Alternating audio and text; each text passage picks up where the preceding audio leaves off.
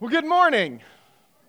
My name is John Allen. Welcome to Risen Church. Now, this is one of those sort of autumn, dreary, rainy, kind of cold days, right? So, but if you are paying attention to the passage that we just read, it is going to be a morning that will require your attention. So, if you need to get that coffee, go get that coffee, because we are diving in this morning, okay? So,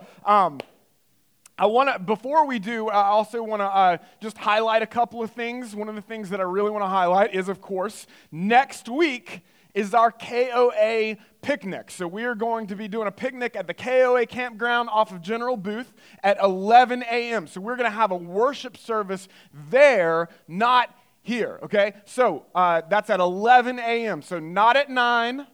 11, all right? And then we're going to have a picnic afterwards. It is going to be fantastic. It's going to be catered also by Mission Barbecue, which is really good. So if you have any gluten-free issues or anything like that, they are good to go with that. So I'm excited about that. And also we have another announcement. In the next few weeks, we are also going to be providing Risen Kids Ministry for 4th through 6th grade as well. One of the things that I want to put out there is that in both of these things here, in both the picnic and with Risen Kids and with the things that we're doing, both of these things can easily feel like it's something that's about you, or it's about me. Or like when you show up to an event, maybe you felt like this morning, where you walk in here and you're just you're thinking about what people are thinking about you. You're thinking, what am I going to get out of this? How is this going to help me, right? And so oftentimes what happens in this world, we live in a world that is filled with this consumeristic mentality. You are trained from birth to believe that everything is all about you. You've got people vying for your attention. Buy this. I'm going to sell you this. This is about you. You. Does that make sense? This is the world we live in. But the reality is that is not the spirit through which God has created us to flourish in. In fact, it's a highly selfless, others-oriented type of mentality, paradigm, and approach that God has called his people to not only demonstrate, but experience in him. And he demonstrates this perfectly, even in himself, as Trinity. We're going to talk about that this morning. And so this is some of the encouragement. We're going to talk more about this, but even as I make those announcements, I just want to put them in and couch them within the language of realizing that this is about others, serving others, praying for others, loving on others. But the only way you're going to be able to do that is if you're deeply secure in the arms of your King. Otherwise, you're going to be looking to others to give you what only he can. Matthew chapter 22. Someone asked Jesus, which is the greatest commandment in the law? In Matthew 22, verse 37, he said to him, you shall love the Lord your God with all your heart and with all your soul and with all your mind. This is the great and first commandment. And a second is like it. You shall love your neighbor as yourself. On these two commandments depend all the law and the prophets, which means the entire Bible.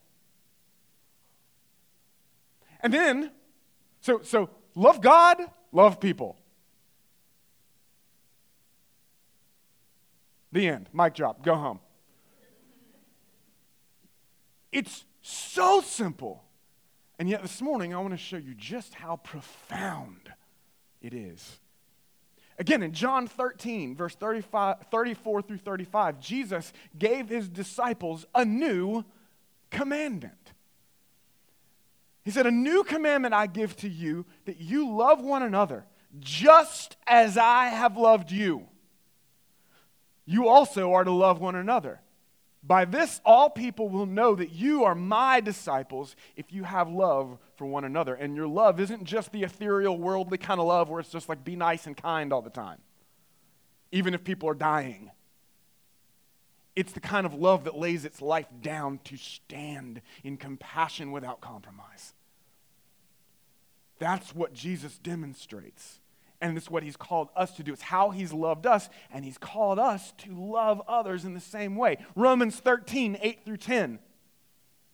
The Apostle Paul tells the Roman church, owe nothing or owe no one anything except to love each other. In other words, there is something you owe. To love each other. For the one who loves another has fulfilled the law. What? For the commandments, you shall not commit adultery, you shall not murder, you shall not steal, you shall not covet, and any other commandment are summed up in this word. You shall love your neighbor as yourself.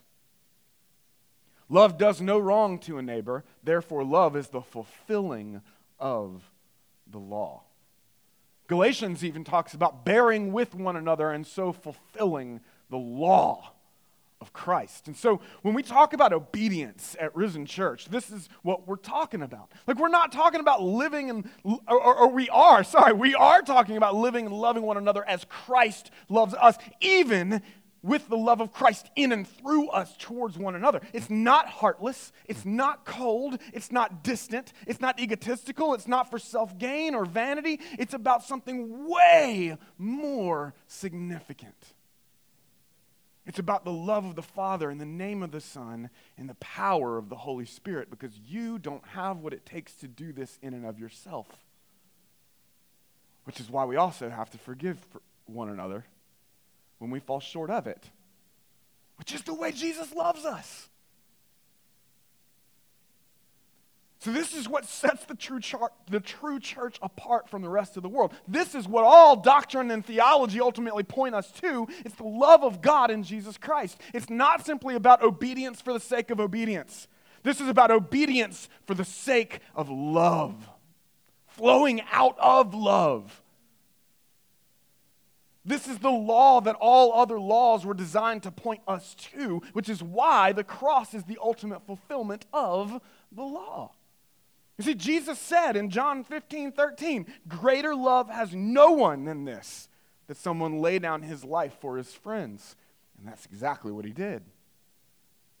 God himself in Christ did this, but he didn't just die for us. He also rose from the grave and ascended into heaven on our behalf.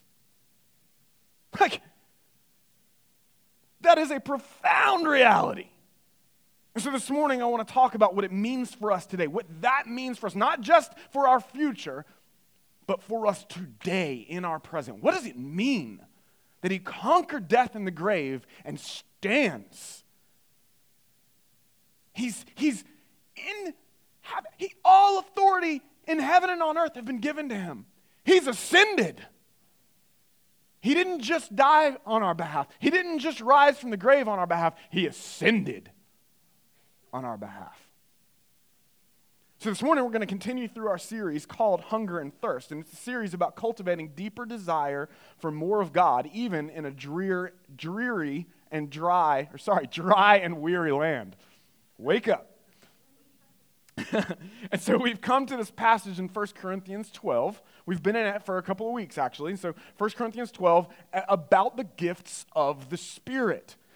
But before we dive into this passage or continue through this passage, I want to give a little backdrop for what we're reading.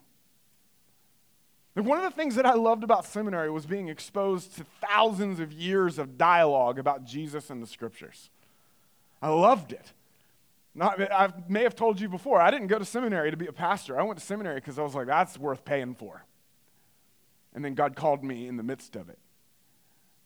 And we were presented with so much information within a 4-year window that it's impossible to digest it all. But the point wasn't to fully digest all this information.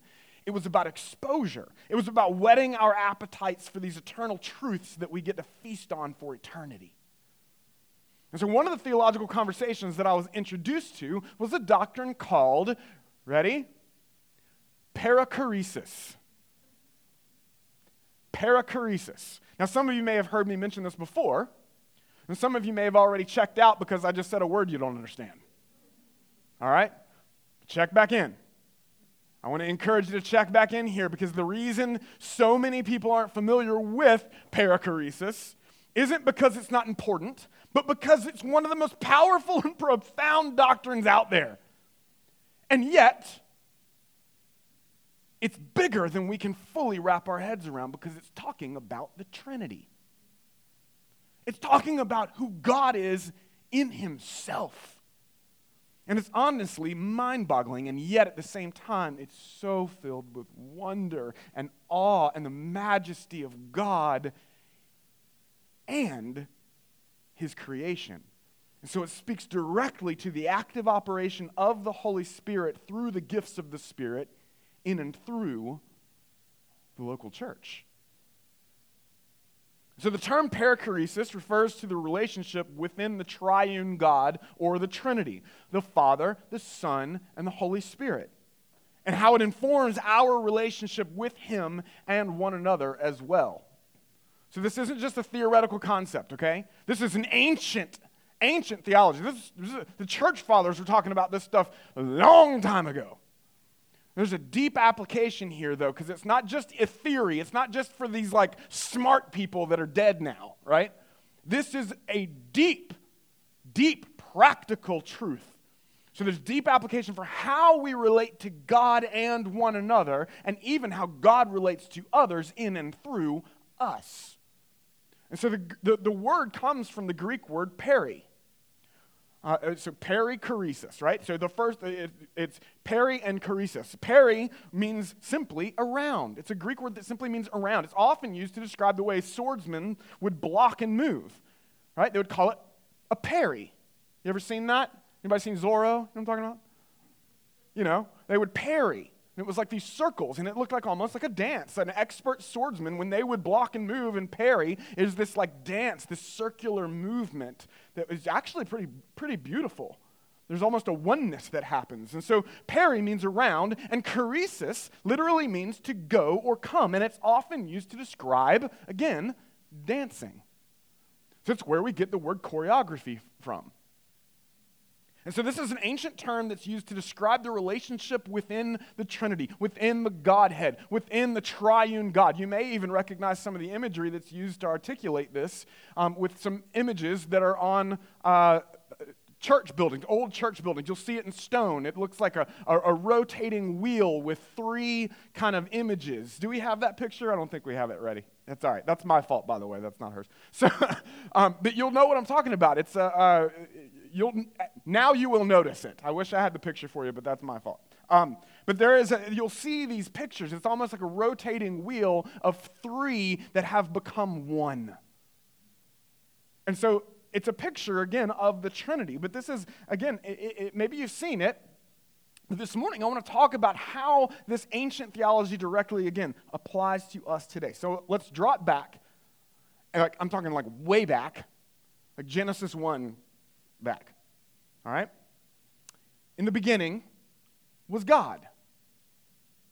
The perfect Godhead. 3 in 1. Father, Son, and Holy Spirit. Triune perfection. The Spirit glorifying the Son glorifying the Father, and the Father glorifying the Spirit. Perfectly selfless in this Trinitarian expression of love, worship, and glory without beginning or end.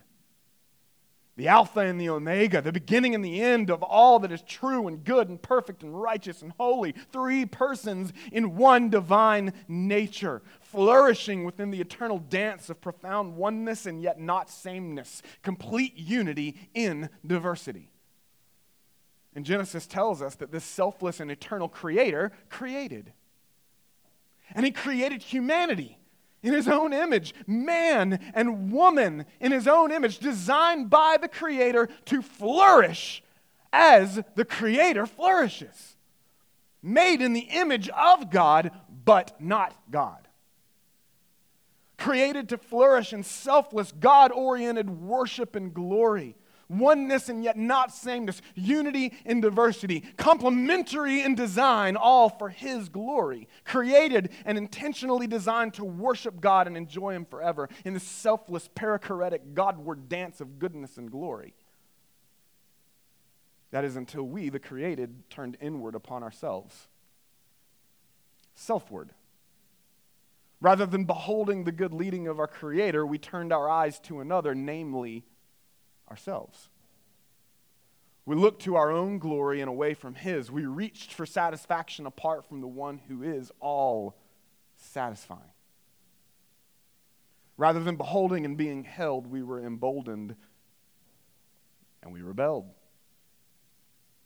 Now that dance of glory and goodness and life everlasting continued, but not with us. We were doomed and damned to the eternal death, destruction, and darkness that comes as the just penalty for rejecting eternal life, love, and light itself. But God. Say, but God. We're told in Ephesians 2, verse 4 through 6, but God, being rich in mercy, because of the great love with which He loved us, even when we were dead in our trespasses, and dead is dead. Even when we were dead in our trespasses. Look, dead people can't make themselves alive. I don't care how strong your willpower is. Dead is dead. But even when we were dead in our trespasses, He made us alive together with Christ. By grace you have been saved, and raised us up with Him, and seated us with Him in the heavenly places in Christ Jesus. As past tense. That is past tense. That is not just what we're looking forward to. It's who we are now. Amen? Risen church. And so this is who we are. It's our identity in the risen and ascendant Christ. It's like the Spirit of God comes to us even in the midst of our sin and rebellion, death and darkness and destruction, and by the authority of Jesus Christ Himself says, may I have this dance. It's not merely do you want to be saved from hell. That's not the invitation. It's true. Don't get me wrong. Hell is real. It's bad. You should be scared of it. It is bad. But if you're in Christ, it's not just fire insurance. It's not just what we're saved from, but who we're saved unto. This is about abundant life, everlasting life. And it starts now, not just one day when we die. His rule and reign begins in our hearts the moment we place our faith and hope in what He's done for us. The question is, do you desire Him? Do you desire more of Him? This is the gospel, that God became a man and He lived the life we couldn't live, and He died the death we deserved to die. And He conquered death in the grave, and He paved the way to eternal life through the resurrection. Eternal life ascendant with the Father. Sending His own Spirit to indwell us and change us and recreate us and give us new hearts, new affections, new desires for that which He loves. And it starts now, not just one day when we die. See, Christianity isn't, again, just about salvation. It's about an invitation to dance, to glorify, to magnify, and to testify. It's an invitation into abundant life, and in this life, it's an invitation to partner and participate in the most glorious mission in eternity, which is the Great Commission. This is why Jesus prayed to the Father for His church in John 17, verse 20 through 23. This is what's known as the high priestly prayer, and it's Jesus praying over you. Listen to what He says. See if this sounds familiar to some of the stuff I've just been talking about. He says in verse 20, I do not ask for these only, meaning the disciples that are right in front of Him, but also for those who will believe in me through their word. That's you. That's me. That they may all be one, just as you, Father, are in me and I in you. That they also may be in us, so that the world may believe that you have sent me. The glory that you've given me, I have given to them, that they may be one, even as we are one, I and them and you in me, that they may become perfectly one, so that the world may know that you sent me. There's the purpose. And that you loved them even as you loved me. You see it? Remember, after Jesus conquered sin and death, he didn't immediately tell his disciples to go and make disciples right then. He told them to wait for the Holy Spirit to come to them, because without the Holy Spirit's empowering and his presence, like all of it's just in vain. But with him, in dependence upon him, working in and through us, we're able to do abundantly more than we could ask or think according to the power at work within us. This is our commission. And the gates of hell cannot and will not stand against it. So it's important to learn how to live according to the Spirit. Amen? To learn how to dance, so to speak, right? But that's easier said than done, especially when we still have this sinful struggle with the flesh. It's difficult to learn to rely and depend and respond in sensitive humility and wisdom to the Spirit's leading when we're continually getting tripped up by our own self-sufficiency or lack thereof, or just self-centeredness. Paranoia, anxiety. Did I do this right? Did I get this right? Did they get it right? Did this? Frozen, paralyzed, analyzed. This is ultimately the struggle between our own sinful nature, or what the Scriptures call the flesh. It's the struggle between the flesh and the Spirit. And this is what Paul is talking about in his letter to the Galatian church in Galatians 5, verse 16 through 26. It says this, verse 16, "But I say, walk by the Spirit, and you will not gratify the desires of the flesh. For the desires of the flesh are against the Spirit, and the desires of the Spirit are against the flesh. For these are opposed to each other, to keep you from doing the things you want to do." Because if you're in Christ, you want to glorify him, right? But as Paul said in Romans 7, I do the things I don't want to do, and I don't do the things I do want to do. It's a battle between the flesh and the Spirit.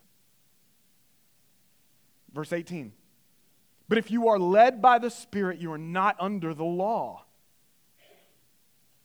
Now the works of the flesh are evident: sexual immorality, impurity, sensuality, idolatry, sorcery, enmity, strife, jealousy, fits of anger, rivalries, dissensions, divisions, envy, drunkenness, orgies, and things like these. I warn you, as I warned you before, that those who do such things will not inherit the kingdom of God. But the fruit of the Spirit is love, joy, peace, patience, kindness, goodness, faithfulness, gentleness, self-control. Against such things, there is no law. And those who belong to Christ Jesus have crucified the flesh with its passions and desires. If we live by the Spirit, let us also keep in step with the Spirit. Say, in step. If we live by the Spirit, let us also keep in step with the Spirit. Let us not become conceited, provoking one another, envying one another. So as we walk through the gifts of the Spirit in 1 Corinthians 12, this passage in Galatians is pretty helpful. Like, remember, we use Scripture to interpret Scripture, and what we see here is that it's His Word that points us to His Spirit. In fact, I'd even say, if we're going to use the illustration of a dance, then the Scriptures are the cadence in which this dance with God takes place. Right? If you're out of rhythm with His Word, then you're going to be out of step with His Spirit. Because the Spirit points you to His Word, and His Word points you to His Spirit. Okay? So for the rest of our time this morning, we're going to let God's Word point us to His Spirit as we continue through this section in 1 Corinthians 12. And we're going to actually pick up in verse 7, okay?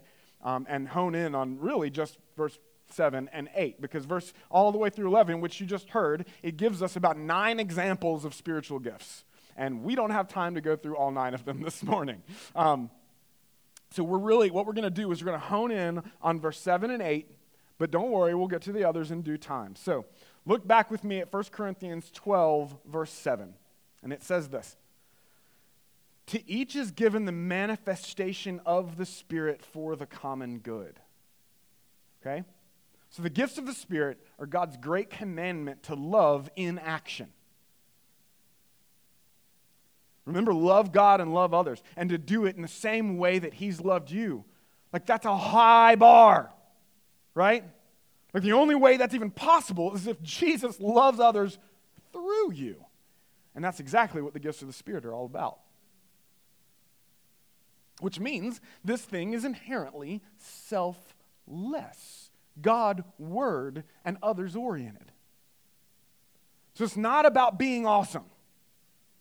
It's about being Godward in our orientation and outward in our demonstration of who He is and what He's done for us. So that's love God and love others. It's so simple, and yet again, what's happening here is so deeply profound. Again, the thing that trips us up in this is that self-centeredness, which is why it shouldn't be surprising that the gifts of the Spirit often get twisted into just another tool for self-discovery. Many of you may have noticed this. Like, it's kind of like a personality test. Kind of gets lumped in with this. Like, discover who you are. Right? I'm not mocking, and I've got nothing against personality tests. They're actually really helpful and fantastic, but that's not what the gifts of the Spirit are about. Okay?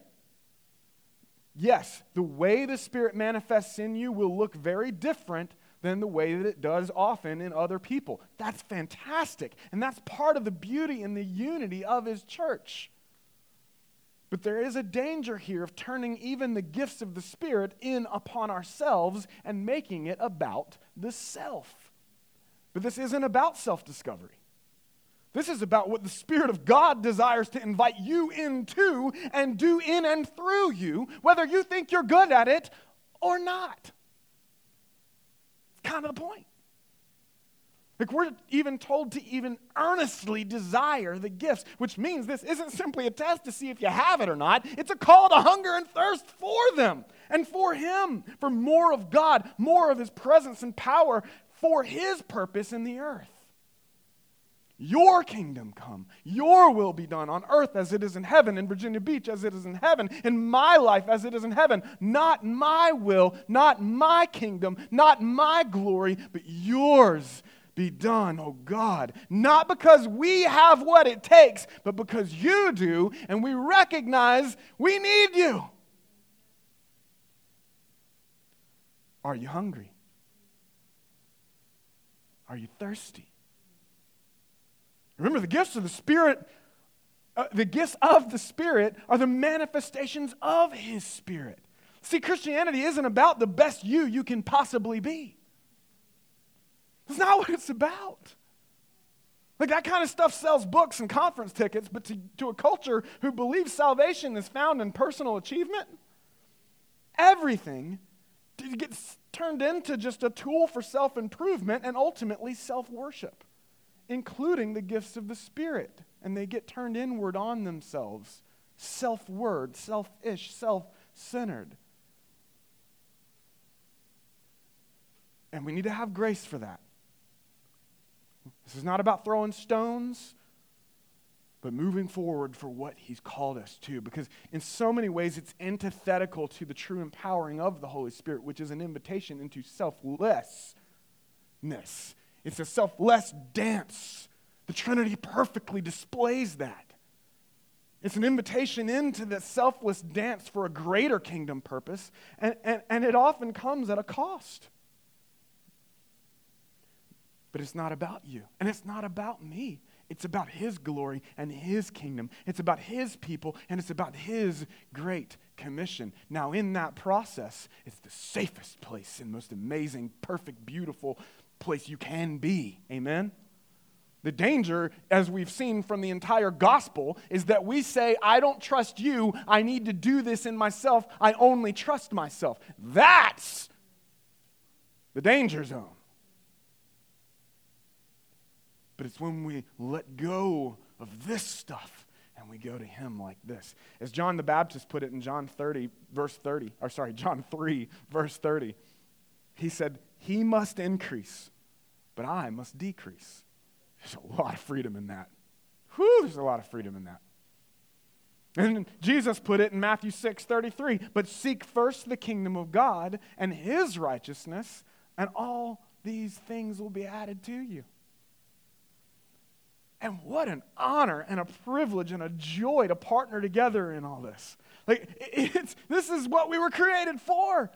But again, what we're going to see is that each gift of the Spirit does carry a temptation to the flesh to make it about us rather than Jesus. So I'm going to highlight this again. This is going to require a lot of mercy and grace. Because if you think you're doing this perfectly, you got a plank in your eye. Okay? It's a lot of humility here. So here's what I want you to get this morning if you get nothing else from anything that we're saying. This is what I want you to get. Spiritual gifts aren't just about discovering who you are and what you're good at. They're about hungering and thirsting for who God is and trusting in him for what he's good at. Spiritual gifts aren't just about discovering who you are and what you're good at. They're about hungering and thirsting for who God is and trusting in him for what he's good at. Some of the most gifted people I've ever known didn't start that way, or at least you couldn't tell, right? If y'all ever heard the first sermon I ever preached, I literally one time, the first sermon I ever preached, I said, does that make sense? And somebody in the crowd goes, no.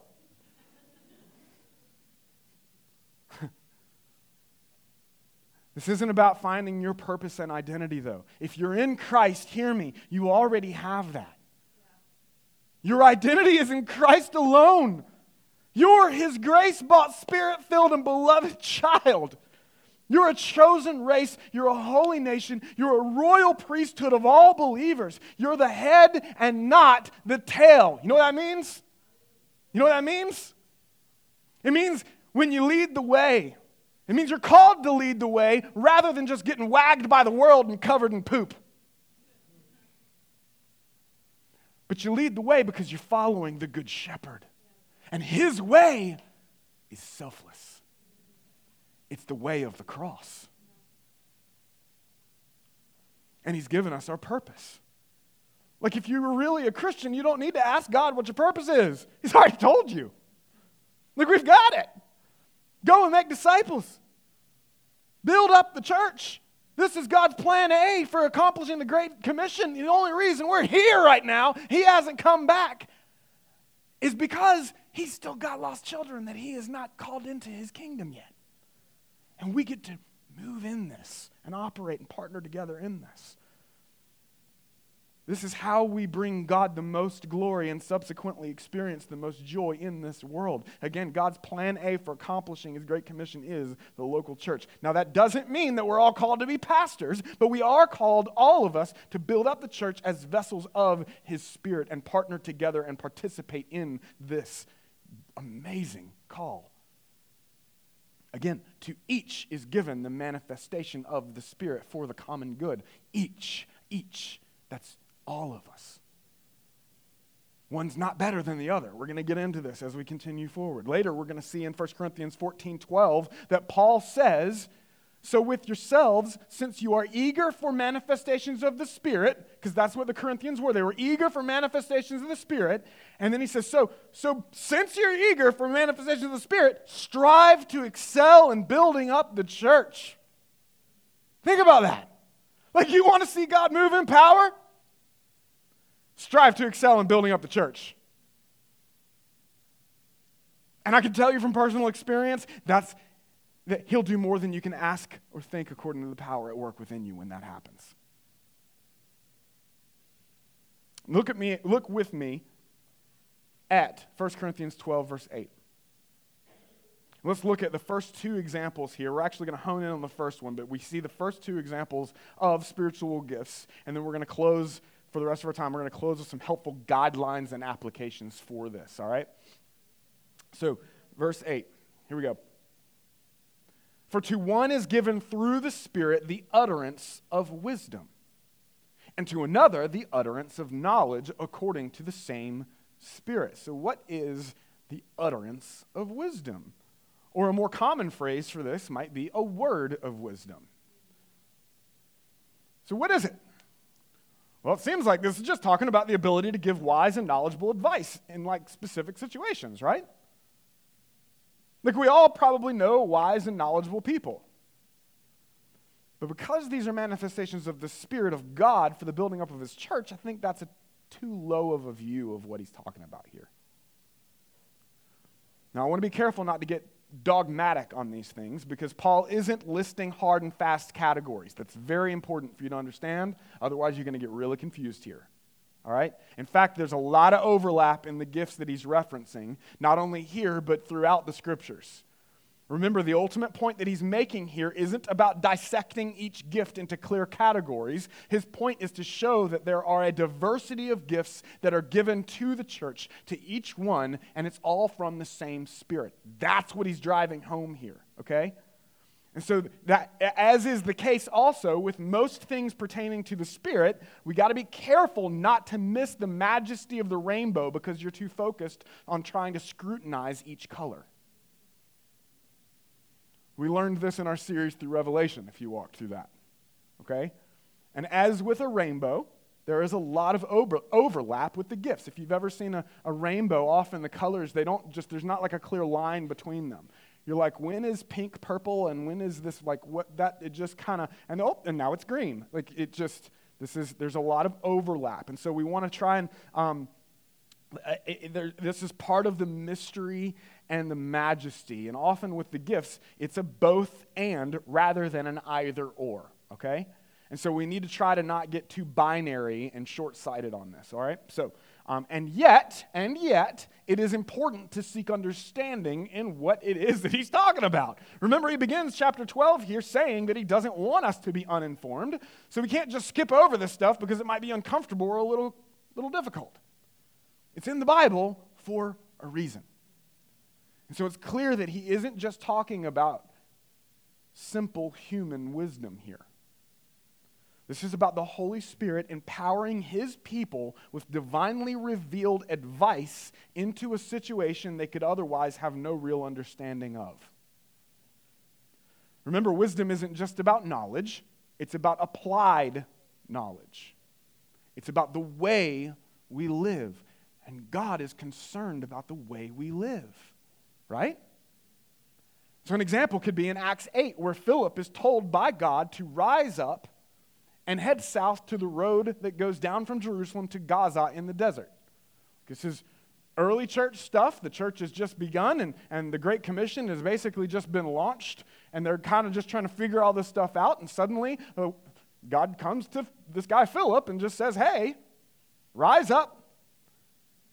Go south, okay? And so when he gets to this road that goes down from Jerusalem to Gaza in the desert, like middle of nowhere, like he comes upon a chariot carrying an Ethiopian eunuch, and it says this. Look with me at Acts 8, verse 29 through 31, or just listen if you're with me. So it says this, and the Spirit said to Philip, like, was this an impression? Was this an audible voice? Was this a feeling? Was it an internal sensation that he just was leaning into and had developed? The Spirit said to Philip, I don't know, by the way. It could have been an angel. I don't know. But it said, the Spirit said to Philip, go over and join this chariot. So Philip, I love this, ran to him and heard him reading. He runs. He's like, there was no question in his mind. He's like, I'm running. Yeah. So Philip ran to him and heard him reading Isaiah the prophet and asked, do you understand what you're reading? And he said, how can I unless someone guides me? And he invited Philip to come up and sit with him. What we know is that the Ethiopian eunuch gives his life to the Lord, gets baptized in water, and then it's pretty epic what happens after that. You can go read it, Acts 8. It's kind of awesome. So, and then he takes the word of God down into Africa and actually, church history says, planted one of the oldest churches there are.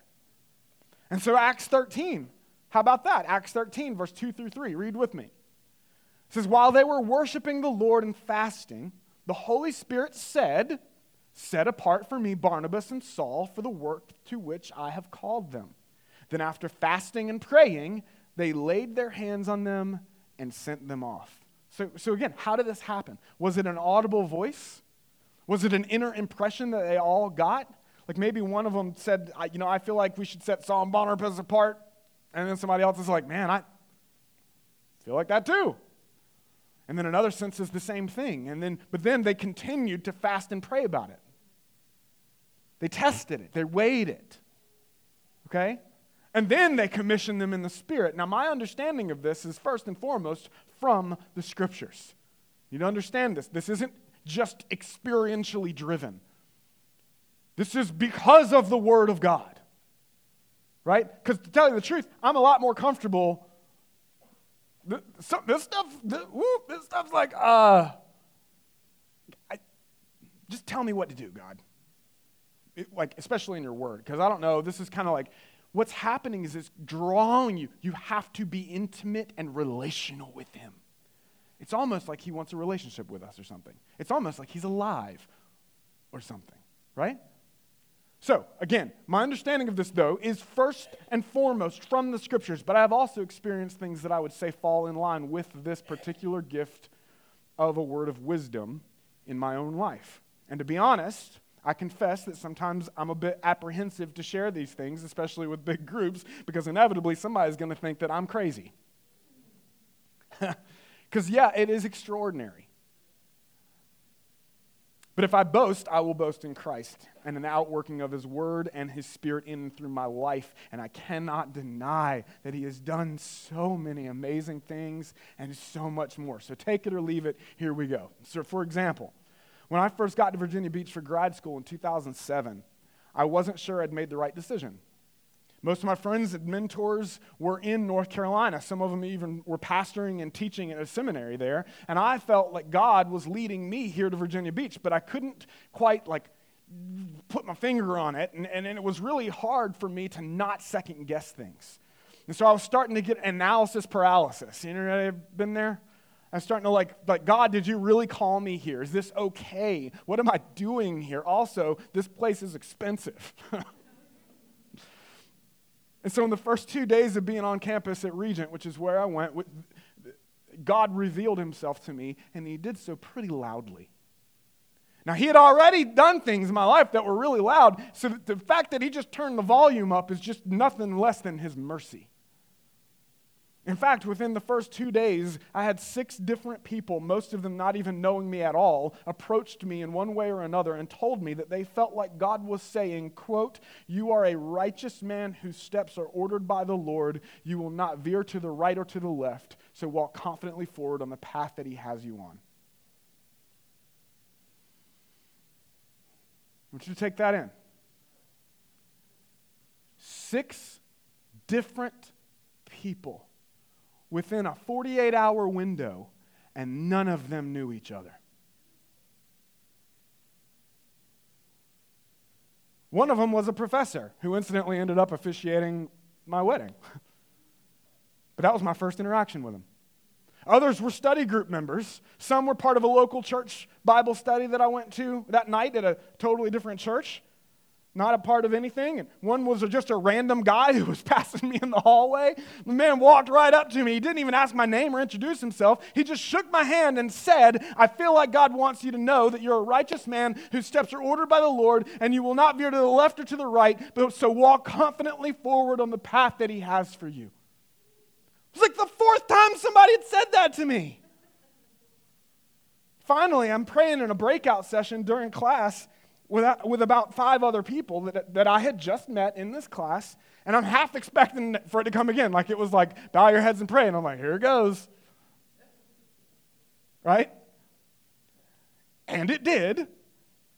And then that person said exactly, it was like hammering it home. And then they said, "I also feel like this isn't just for right now, but for something later, even years from now." Which made no sense to her or to me. Like, how would that even work? Like, how would I know?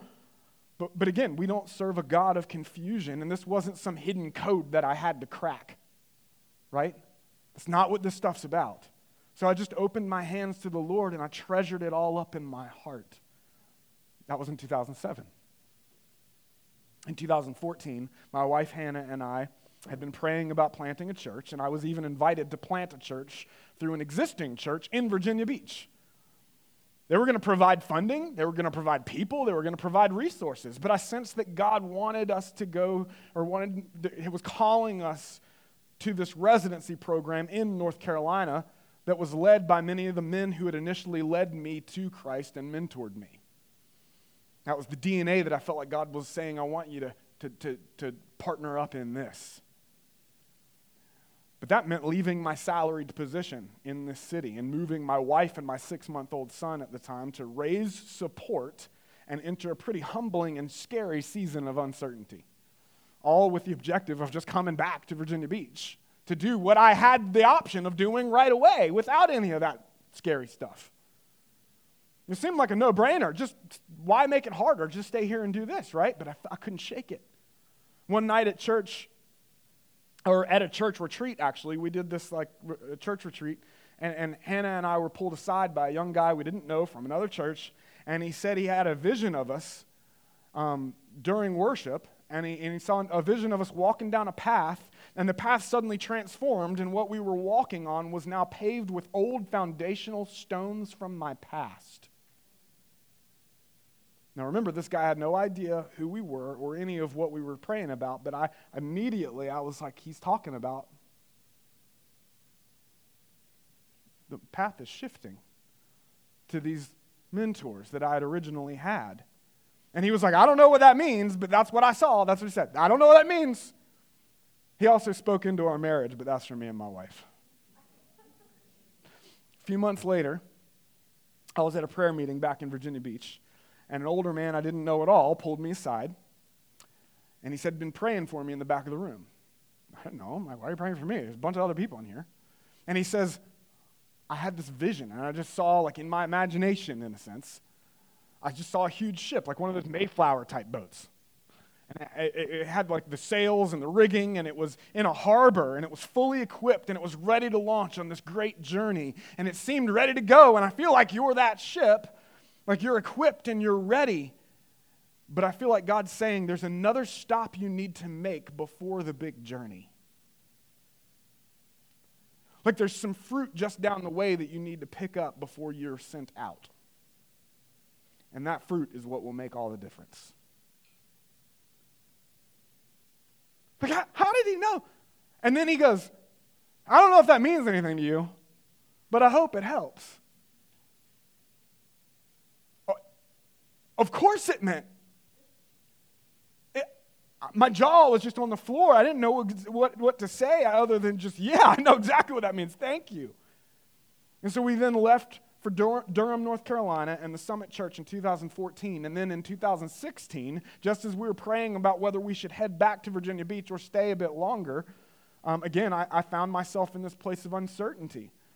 We now had 2 children, and we'd gotten accustomed to life in North Carolina. I'd raised plenty of support, and it was a tough road. And it was like as soon as we got to a place where it was like, this isn't crazy difficult anymore, the call came. And we were praying over coming back to Virginia Beach. And he seemed to be kind of loud. And my friend Julius calls me as I'm praying over coming back to Virginia Beach. And he calls me in the middle of the day, and he says he was just driving down the road, and suddenly I had come to mind. So he starts praying, and he said, man, I just couldn't shake praying over you, and he just wanted to call and encourage me that I was a righteous man, and my steps were ordered by the Lord.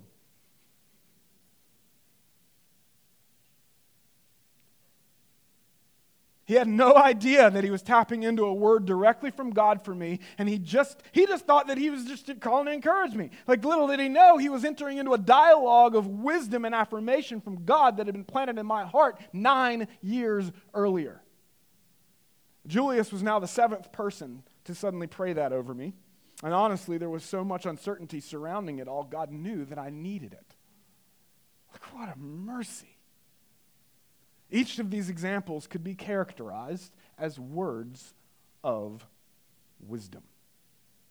And over the past 22 years of striving to excel in building the church, I've been abundantly blessed by this and many other gifts of the Spirit in and through his people.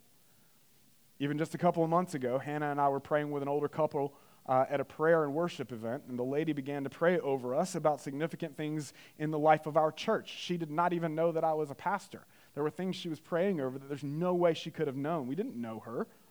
And she began to pray about that. We'll talk more about that at our partner meeting on November 13th. Teaser. Because we've seen God move in alignment with a lot of the things that she prayed over then. Now, often when I talk about these things, people tend to just want these things to happen to you.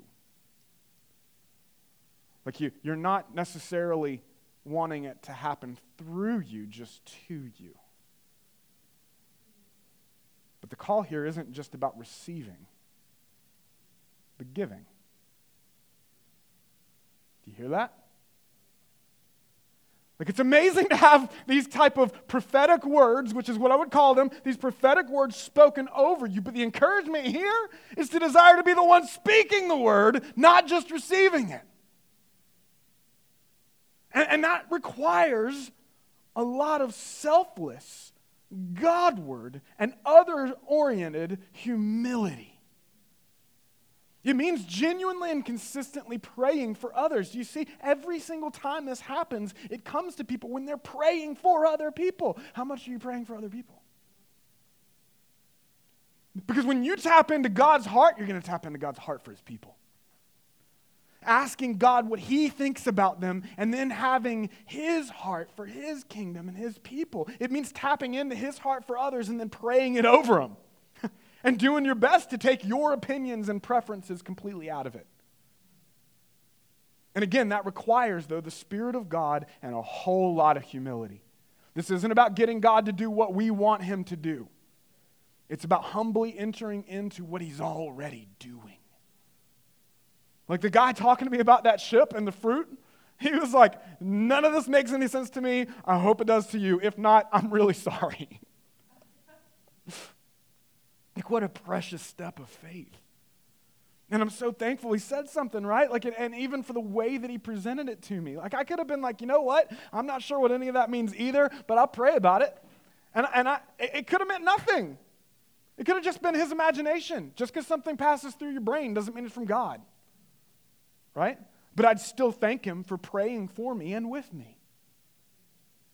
And yes, that has happened to me a lot before. And that's completely okay. Yes, people have said things to me, and I'm like, yeah, that's, nope, not registering, but that's okay. Thank you. And listen to me. If it's from God, it's not, again, hear this, it's not some, like, code that you've got to crack. That's a lot of, like, when people talk about this stuff, that's actually more like tarot card demonic stuff. That makes it, you feel like you're like in an escape room, like somebody says something and you're like, man, I got to figure this out and I don't have time and I'm going to screw up my life if I don't figure out all the different puzzles. You know? It's not what it's about at all. It's the opposite of that. Remember, the fastest way to quench the Holy Spirit in a church is to operate out of the fear of man and a suspicious, overly critical spirit. Now, it doesn't mean that we don't test and weigh everything, but there is a gracious and even encouraging way to go about doing that without condemning or shaming people for simply stepping out in faith in the process. Okay? And so I'm going to close here with just 7 brief practical guidelines. All right? The first, number 1, are you hungry and thirsty for more of God in your life, in our church, and in our city? Are you hungry for more? Guys, hear me again. I'm not up here like frustrated, like you guys got to start doing it. Like I know God is moving, and he has been, and I'm so thankful for it. But I want more. I want more. I'm hungry and I'm thirsty because godliness with contentment, as Pastor Tanner talked about, right? It's desiring more of the things that God desires. And in the process, it's the only all-satisfying thing there is. So are you hungry and thirsty for more of God in your life, in our church, and in our city? 1 Corinthians 14, verse 1, it says this, pursue love and earnestly desire the spiritual gifts, especially that you may prophesy. Again, pursue love is where it starts. Pursue love and earnestly desire the spiritual gifts, especially that you may prophesy. Don't look at me, I'm just reading the Bible. This is just the Word of God. Acts 2, verse 16 through 18. Peter stands up and he tells the crowds that what they're witnessing in this pretty extraordinary moment is the fulfillment of what the prophet Joel said in the Old Testament, where he says, and this was like the birth of the church here, and he quotes the prophet Joel saying, and in the last days it shall be, God declares that I will pour out my spirit on all flesh, and your sons and your daughters shall prophesy, and your young men shall see visions, and your old men shall dream dreams. Even on my male servants and female servants, in those days I will pour out my spirit, and they shall prophesy. So I would put a word of wisdom in the category, again, of the prophetic, or in that overlap world. We'll talk more about this as we get to chapter 14, but I want to encourage you to consistently ask for the Lord to bless you with this gifting.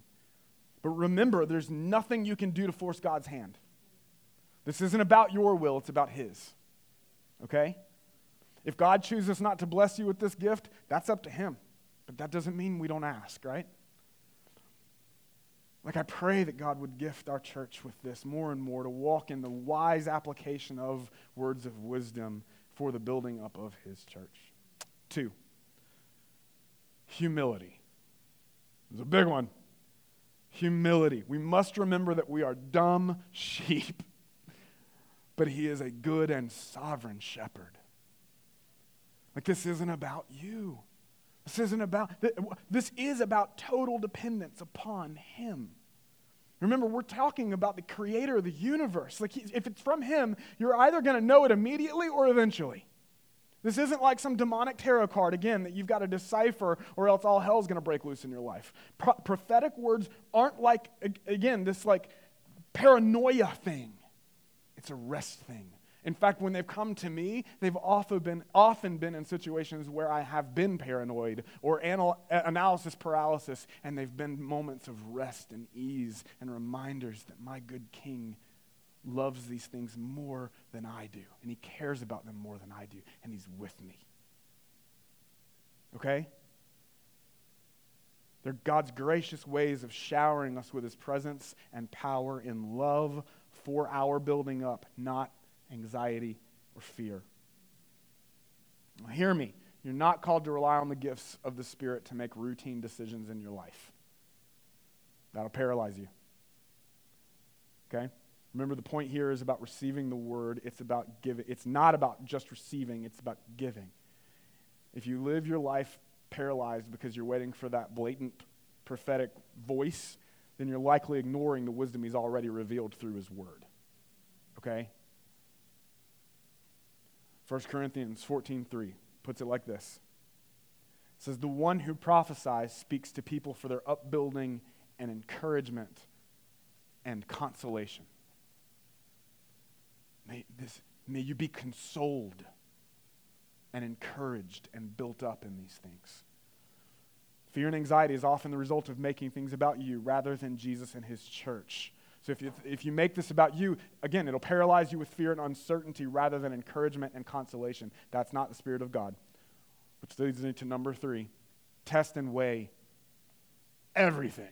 Say everything. Again, that doesn't mean be suspicious and critical of everything, but it also means that not everything that pops into your head is from God, or what pops into other people's heads is from God. 1 Thessalonians 5:20 and 21 says, do not despise prophecies. Don't despise them. Don't throw it out. Might make you uncomfortable. Do not. It doesn't get any more blatant than that, right? Do not despise prophecies, but test everything. Hold fast what is good. Okay? We'll talk about this more in the coming chapters. Number 4, be careful of your own heart motives. Like if you're going to be suspicious about anything, be suspicious about your own heart. Okay? Again, the gifts are easily twisted into something self-serving rather than God-honoring and others-oriented. This isn't about attention or impressiveness.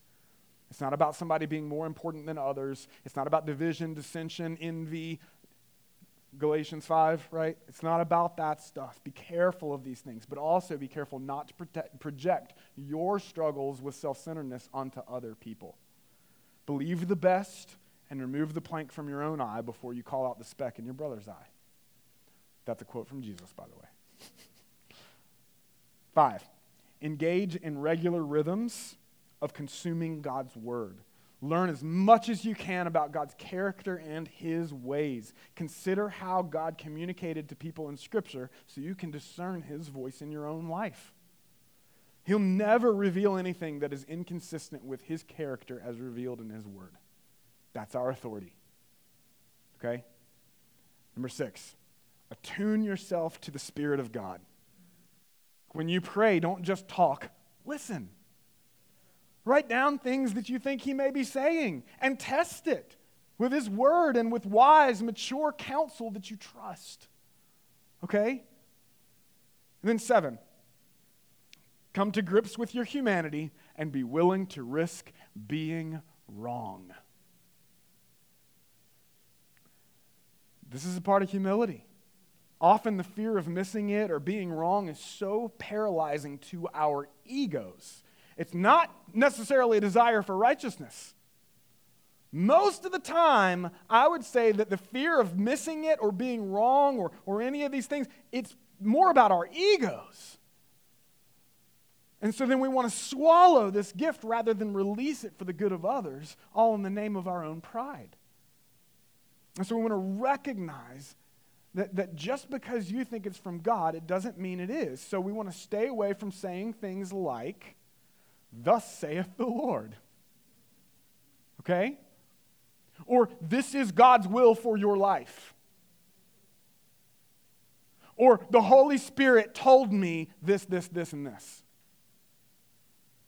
Or, "I'm right and you're wrong because God told me so." Now, if his word told you that, that's where our authority is. Amen?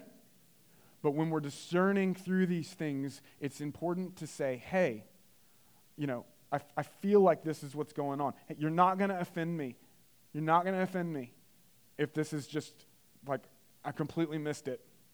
Even to preface this stuff. So unless you've got clear scripture for that, you're wading in waters of spiritual manipulation. Steer clear, okay?